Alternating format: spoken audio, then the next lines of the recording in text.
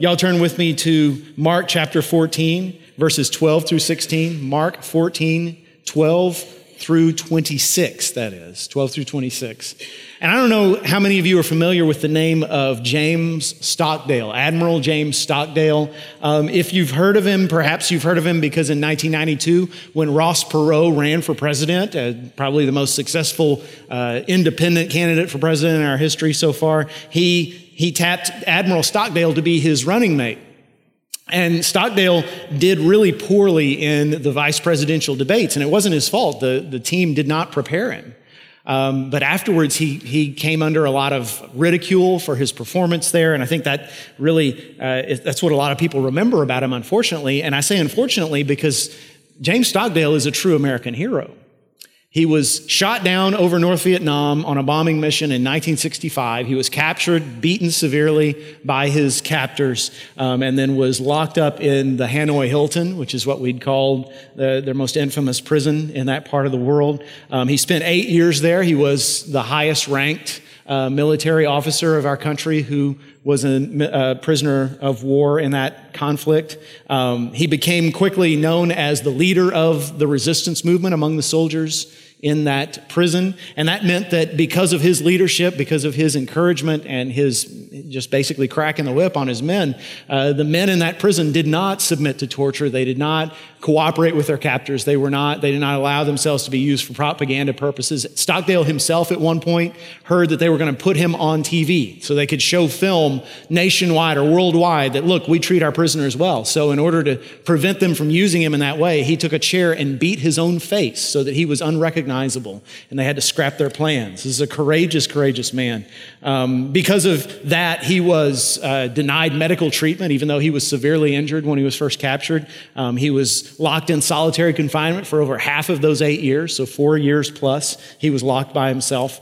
He was severely mistreated. When he got home, he was permanently disabled. He received the Congressional Medal of Honor, the highest honor our country can bestow, went to Admiral Stockdale.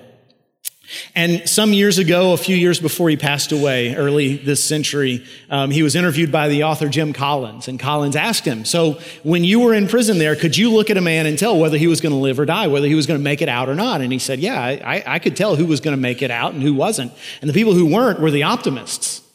He said the optimists were the ones who would say, well, we're going to be out by Christmas. And then Christmas would come and it would go. And they'd say, well, then we're going to be out by Easter. And Easter would come and it would go. And then it would be Thanksgiving. And then it would be Christmas again. And he said, those people just died of a broken heart. But he said, on the other hand, I knew that things were bad. I knew that there was no telling when I was going to get home, but I knew that I would get home. There was no way they were going to break me. There was no way they were going to defeat me. And he said this is an important quote, and I posted on the screen for you. This is a very important lesson. You must never confuse faith that you will prevail in the end, which you can never afford to lose, with the discipline to confront the most brutal facts of your current reality, whatever they might be. Now, I don't know if Stockdale was a Christian or not. I hope he was. But what he said there sounds an awful lot like the biblical concept of hope. Biblical hope is something different than the way we use the word hope. We use hope to mean something we wish would happen, but we don't have any real expectation that it will. You know, I hope that my child is not getting into trouble. She's home late. I hope she's not doing anything I wouldn't approve of. I hope the Astros win the World Series this year. We don't think it's going to happen. We're saying, I hope. But when the Bible uses the word hope, it doesn't mean that kind of hope. And it doesn't mean positive thinking. If you've ever tried, well, I'll just think positive thoughts and everything will work out okay. It doesn't work that way. Hope in the biblical sense is a confident expectation that things are going to turn out the way they should, that we win in the end. Even though right now reality is brutal. Hope is the willingness to look at things as they truly are, to not hope for pie in the sky or to see things in a different way, but to see things as they truly are and to know, even though you can take everything away from me, you can't take away this fact. My God is in charge and I will win in the end. That's hope. That is Christian hope. And I mention that because right now I know some of you are going through some really brutal facts of life. Some things are going on in your life that are almost unbearable. Maybe they feel absolutely unbearable. And I don't know the half of what people in this room are suffering.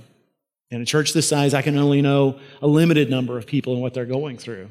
And I know there are also people in this room that would stand up and say, right now I'm doing well. I'm blessed. I can't complain about a thing. And if that's true, hallelujah. And I hate to rain on your parade, but it won't always be that way. We will face difficult times, no matter who we are. And I wish I could stand up and preach you a message about how to avoid pain entirely, how to live in such a way that nothing bad ever happens. And there are people who preach those messages, and they are lying to you, because that such a life does not exist on this side of heaven. But what I can do is give you the hope that changed the world, the hope that you need to get through whatever life is going to throw at you today, tomorrow, and in the days to come. Jesus, we're studying the last week of Jesus' life before the cross, and we've gotten to that last 24 hours, that last section of time right before he goes to the cross, when he knew he only had a few hours left with the 12 most important people in his life, the 12 best friends that he had. And he needed to explain to them what was about to happen. They still didn't know about the cross. He'd been telling them they couldn't get it through their heads. He had to help them to see. He also had to give them a hope so that they'd be able to carry on in the meantime, because awful things were about to happen, not just to him, but to them. He wasn't concerned about himself. He was concerned about them. They had the task of rebuilding. They had the task of picking up the mantle and carrying on leadership of the most important movement in human history. And he had a few hours to get them ready for this. And he did it in an unusual way. He did it through the most famous and most important holiday in their lives. So let's pick up chapter 14, verses 12 through 26, and we'll see the hope that you need to get through. Verse 12, on the first day of the festival of unleavened bread, when it was customary to sacrifice the Passover lamb, Jesus' disciples asked him, "Where do you want us to go and make preparations for you to eat the Passover?" So he sent two of his disciples, telling them, "Go into the city, and a man carrying a jar of water will meet you. Follow him. Say to the owner of the house he enters, 'The teacher asks, where is my guest room where I may eat the Passover with my disciples?' He will show you a large room upstairs, furnished and ready. Make preparations for us there." The disciples left, went into the city, and found things just as Jesus had told them. So they prepared the Passover. Now, it's hard for us as first century people, especially first century Gentile people, especially first century Christians, to completely understand how important Passover was to Jesus and his disciples and to people of their race at that time. It was sort of like, for us, Christmas and July the 4th, all mixed together and given even more importance and much more specific ways of observing the holiday, because this was a religious holiday. It was the day they remembered when God did a great miracle and freed their people and really made them his people from now on. It was also a national holiday. It was the beginning of the nation of Israel.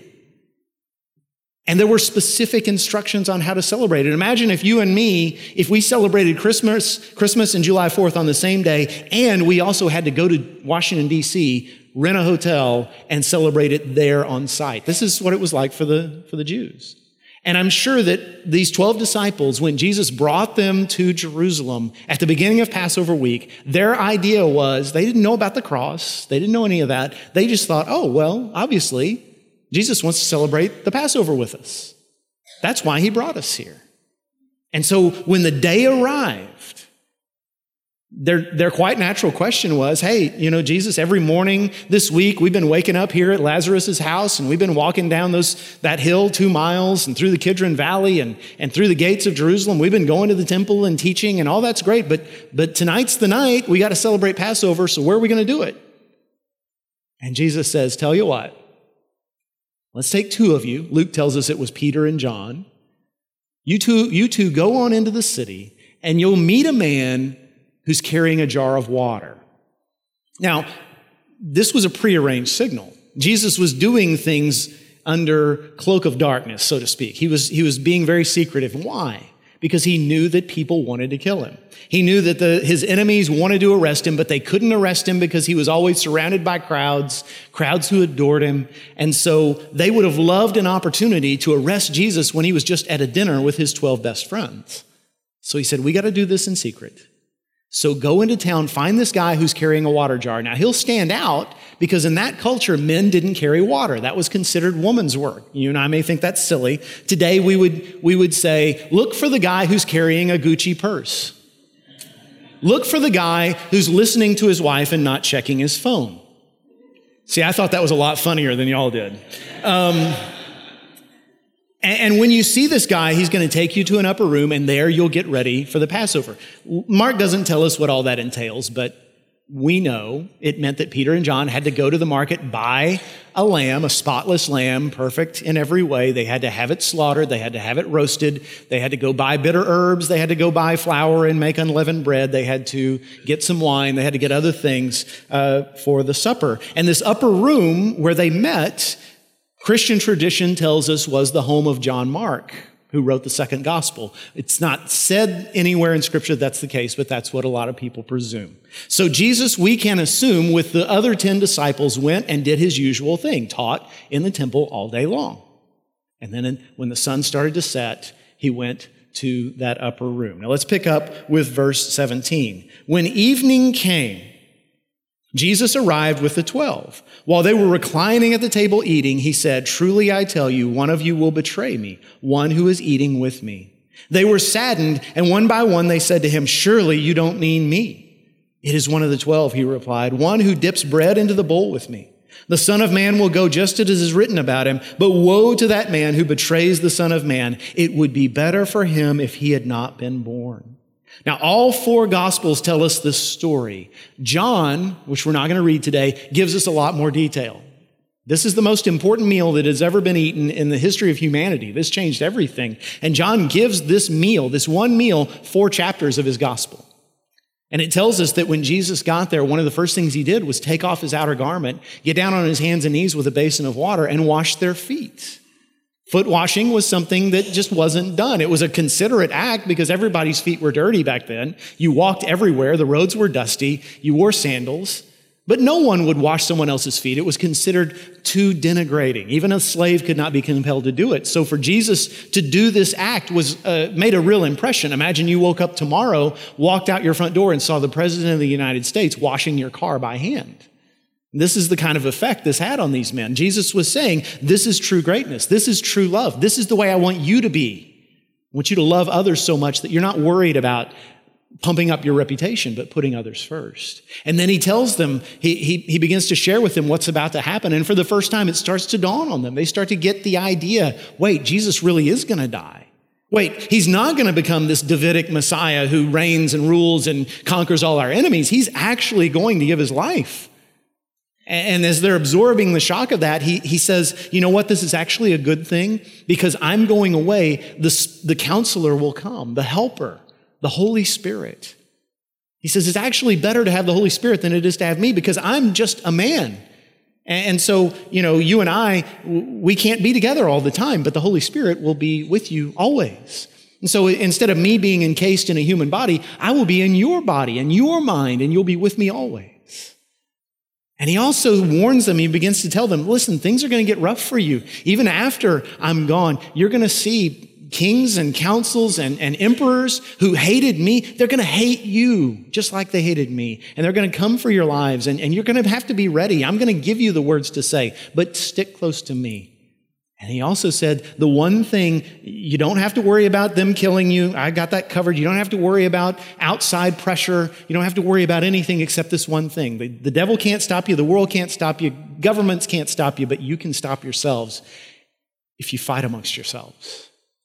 And in chapter 17 of John, he begins to pray for them, and he prays, Lord, make them one. Father, make them one like you and I are one. Help them to love each other, and so the world will see they're different. And then he comes to the meal, and he comes to that passage we just read. Now imagine for me, just a moment, that next Christmas or next Easter or next time you have a family reunion or a wedding, you're all gathered together, and the patriarch of the family, whoever that might be, dad or granddad or mom or whoever, stands up and says, by the way, one of you kids tonight is going to murder me. Can you imagine? That's what Jesus does here. They're enjoying this meal together, this festive time where they're remembering what God did for them and their people.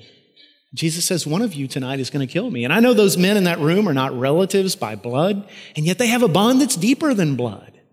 The 12 of them each left behind their families and their jobs and their hometowns to follow Jesus, and they believe that he's Messiah.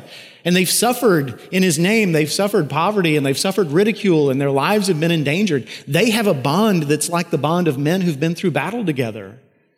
And now to hear that one of them is going to betray Jesus, do this cowardly and awful thing, they just can't believe it. But it gets worse. Jesus goes on and says, no, it's not just that. All of you are going to leave me. All of you are going to run away. Tonight, you're going to abandon me in my moment of deepest need. And you, Peter, the one who's always tried to be the most devoted of all, you're going to twist the knife more than anybody, because 3 times you'll deny that you even know me.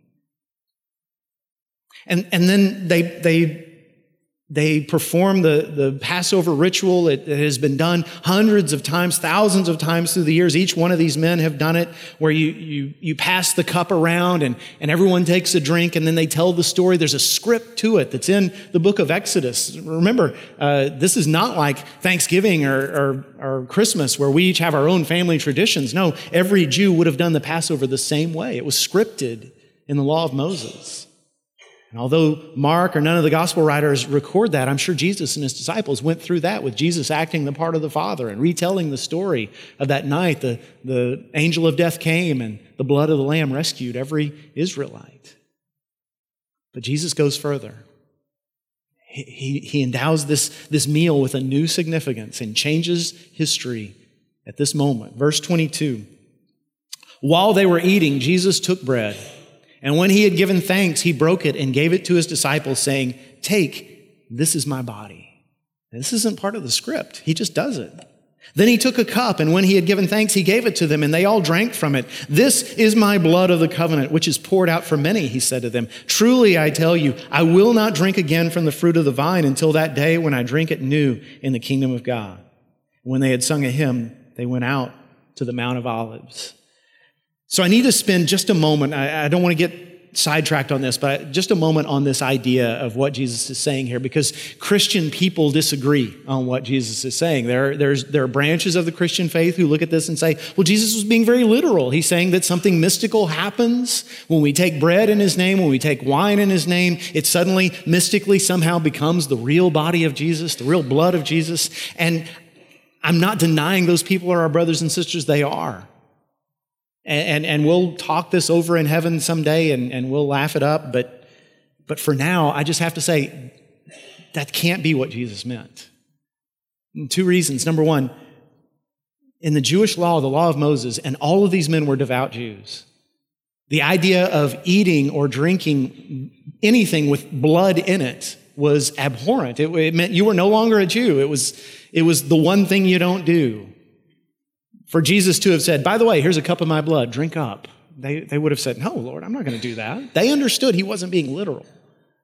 The other thing is, the whole Passover meal was laden with symbolism.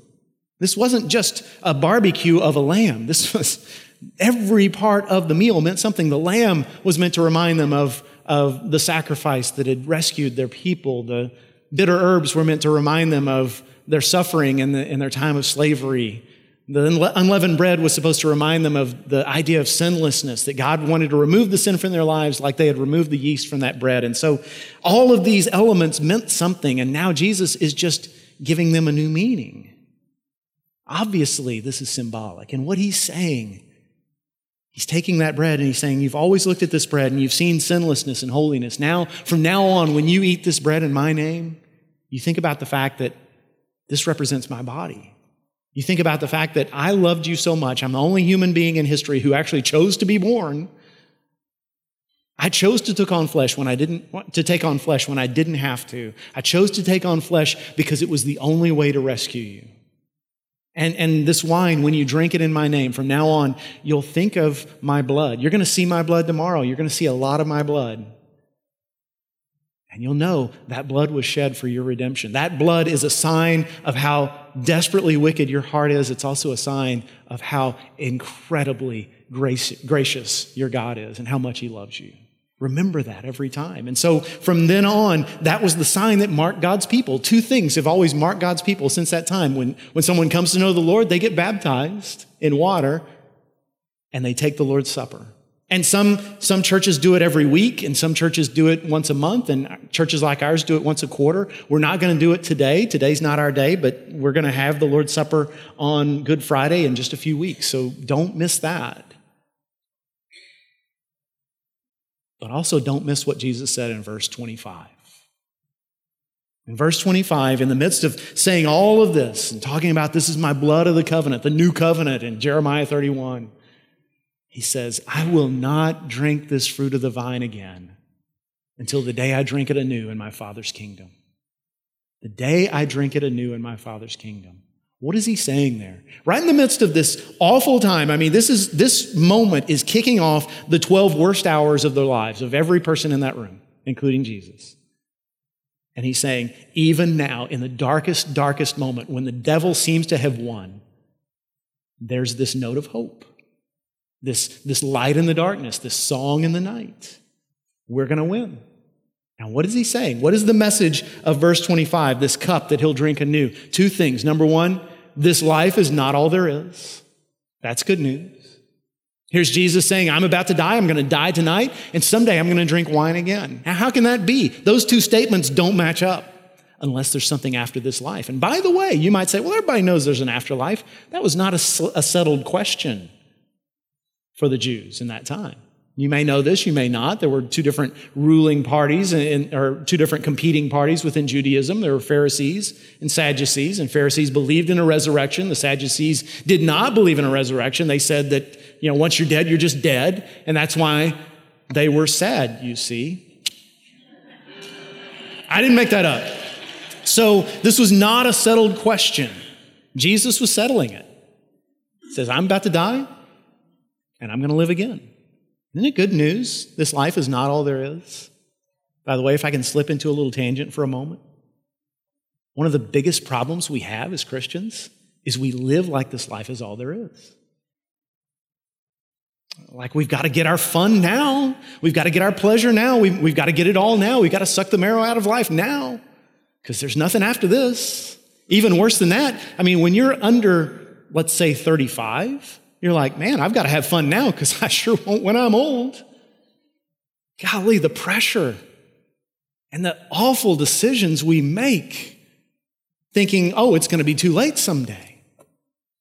When there's something after this. And here's the best part. The second thing Jesus was saying is, we have a celebration ahead of us. Not only is there another life, knowing there's another life is not really good news. Because what if that next life is just like this one? What if we just get reincarnated back into the same mess? Or what if it's even worse? What's good news is knowing that the next life is something wonderful. It's having some details, having some information. And the reason I say we have a celebration ahead of us, where I get that in verse 25, is this, and a lot of people don't realize, the Jews didn't drink wine all the time. Wine was something for a special occasion. Wine was what you brought out when you wanted to celebrate. Especially working class people like Jesus and his disciples, this was a few times a year that you brought out a bottle of wine, that you brought out a vat of wine and you shared amongst your friends. This was a celebration. And by the way, let me just address something real quick. First century Jews had a very different relationship to alcohol than 21st century Americans. We look on alcohol and we say, well, I think everybody I know knows somebody, or they themselves have some great story about how they got wasted some night and, oh, it was so fun and I really don't remember, but, and we tell stories about that and we laugh about it, and it's that to us is a good time.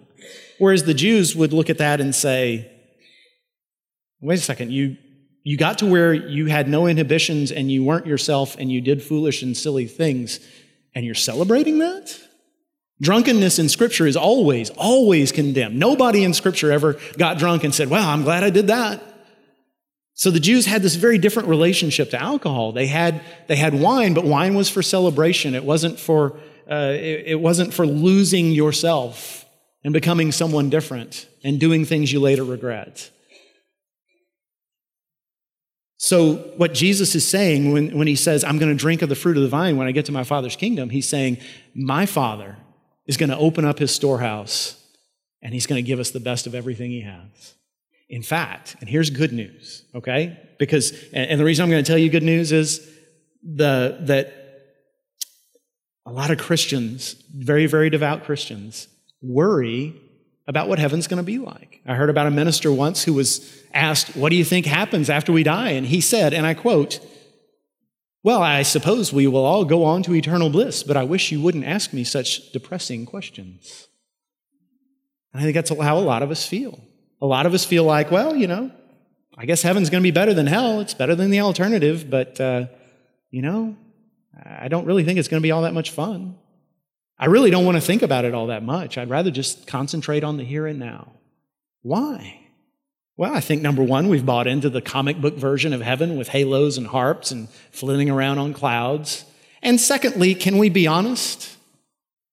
A lot of the supposedly holy people we know aren't really that happy. They just don't strike us as joyful people. I got a secret for you. They're not actually holy, because holiness implies joy, but that's a subject for another time. And so we got this idea in our minds that it's going to be a place where, it'll be better than roasting for all eternity. But then again, I don't expect to laugh all that much. Just sort of sit around and listen to sermons, I guess, for all eternity. When actually, thank you for the laughter. When actually, Jesus, whenever he talks about heaven, every single time, you look it up, every single time he compares it to a feast. Perfect example, story of the prodigal son. Man goes away from his family, disgraces his people, loses everything, becomes miserable, makes horrible choices, and then staggers back home. And the father runs to meet him, grabs him by the nose, drags him back home, and puts him down and says, now you sit here and think about what you've done, right? That's how the story goes, right? No, it doesn't. It says the father kisses him, brings him home, gives him the best thing he has, his ring, his robe, his sandals, and he says, let's kill the fatted calf. Now, you and me eat beef all the time. It's nothing special. But the fatted calf, to a first century, even a well-off man, that was what you saved. And so the people hearing the story of the prodigal son would have heard that and said, man, he wasted the fatted calf on that? And the whole point of the story is the father is saying, no, it's not a waste. This is what I want to do. I want to give the best of what I have to my children.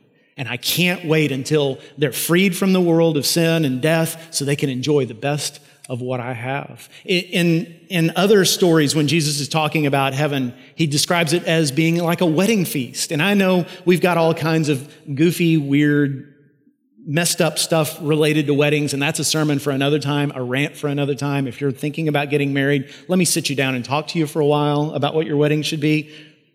But this past week, I got to officiate the wedding of my nephew, and all of Carrie's family was there, and it was just this fantastic time.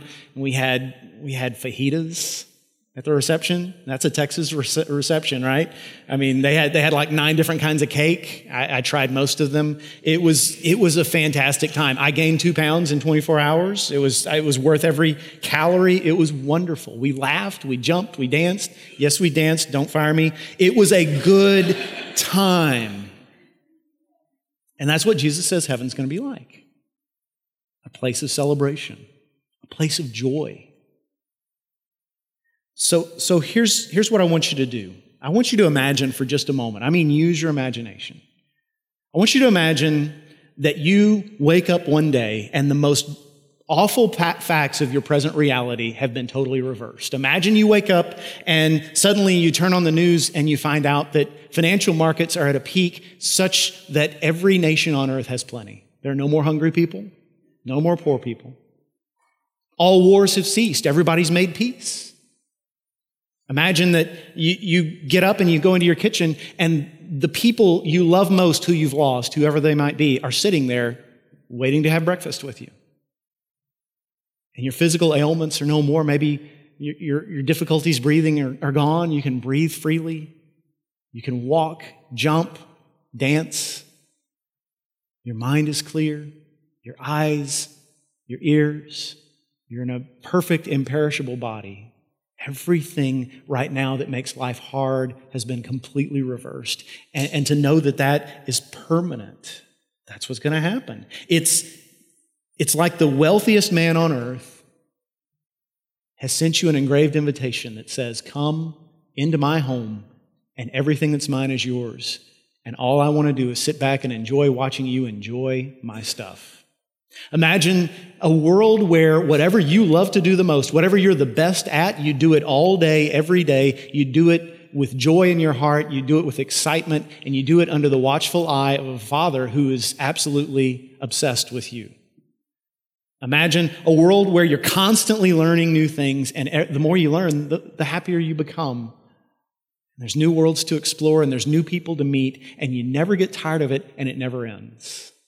And here's what the Bible says about that. The Bible actually says, contrary to what we think, that we ought to think about that all the time. You know, when I was a kid, daydreaming was a bad thing because it distracted me from my work. But I want to tell you, the most productive thing you can do with your mind is to daydream about heaven.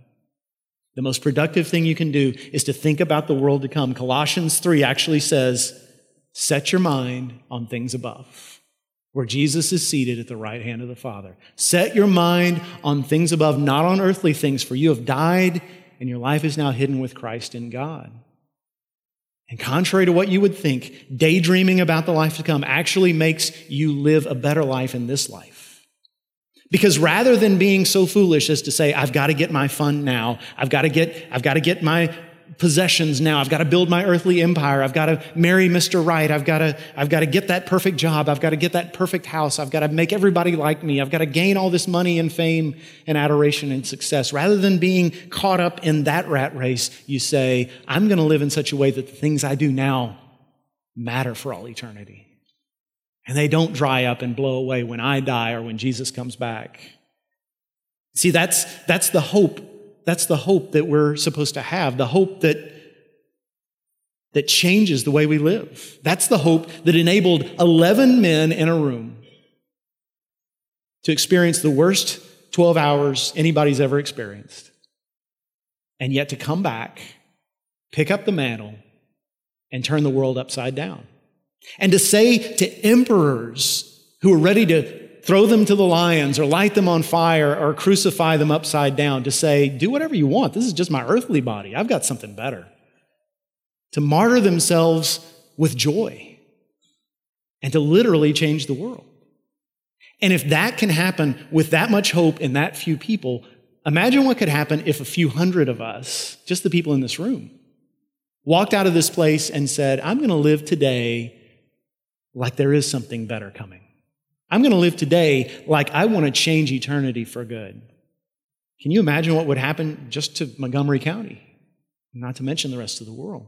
So that's why in your At First guide, the prayer emphasis that I'm urging you to take this week is ask God to give us an eternal perspective, to look beyond the things of this earth, so that when the things of this world do slip away, when we are disappointed, we don't wring our hands or tear out our hair. We just say, okay, that's disappointing, but I know something that's not going to be disappointing, something the world can't take away from me. We don't get caught up in that stuff. An eternal perspective. There's a hymn I want to share with you. This is one verse of a hymn. I've shared it with you a few weeks ago, but not this verse. This is my favorite verse of this hymn, by the way. I know I shall see in his beauty the King in whose law I delight, who lovingly guardeth my footsteps and giveth me songs in the night. Redeemed, redeemed, redeemed by the blood of the Lamb. Redeemed, redeemed, his child, and forever I am. And what makes that so beautiful to me is that it was written by a blind woman. Fanny Crosby, I know I've shared this with you recently, but blinded at the age of 2, went on to write more hymns than anybody in human history. Anybody. And almost all of her hymns have some reference to sight. And here she is saying, I've got a God who lovingly guards my footsteps. I've got someone who's got his arm wrapped around me to keep me from stumbling. And I know that I'm going to see him in his beauty. I know I'm going to see him. Here's a woman who never publicly felt sorry for herself, who never said, man, I wish I could see. Because her attitude was, I'm not missing anything in this world. When I'm finally able to see, that's when I'll be able to see the stuff that really matters. The stuff that lasts forever, the stuff that'll put this world to shame. She lived with that kind of hope. Now, let me just say, and then we're done, that would have been simply the unrealistic dream of an overly pious woman. No different than those soldiers in that prison in Vietnam 50 years ago who said, we're going to get out by Christmas. Just positive thinking that would never come true. If her mentality was, I know I'm going to see again because I'm a really good person and good things happen to good people. Because I'm a good Christian and I go to church and I write hymns to the Lord and He owes me. Because I've suffered without complaining with this blindness, well, He owes me my sight in the next life. If that was her mentality, then it's false hope. It's not going to happen. But because her mentality was, I know I shall see the King in His beauty. I know I shall see in His beauty the King in whose law I delight. Why? Because I'm redeemed by the blood of the Lamb. Because Jesus went all the way for me.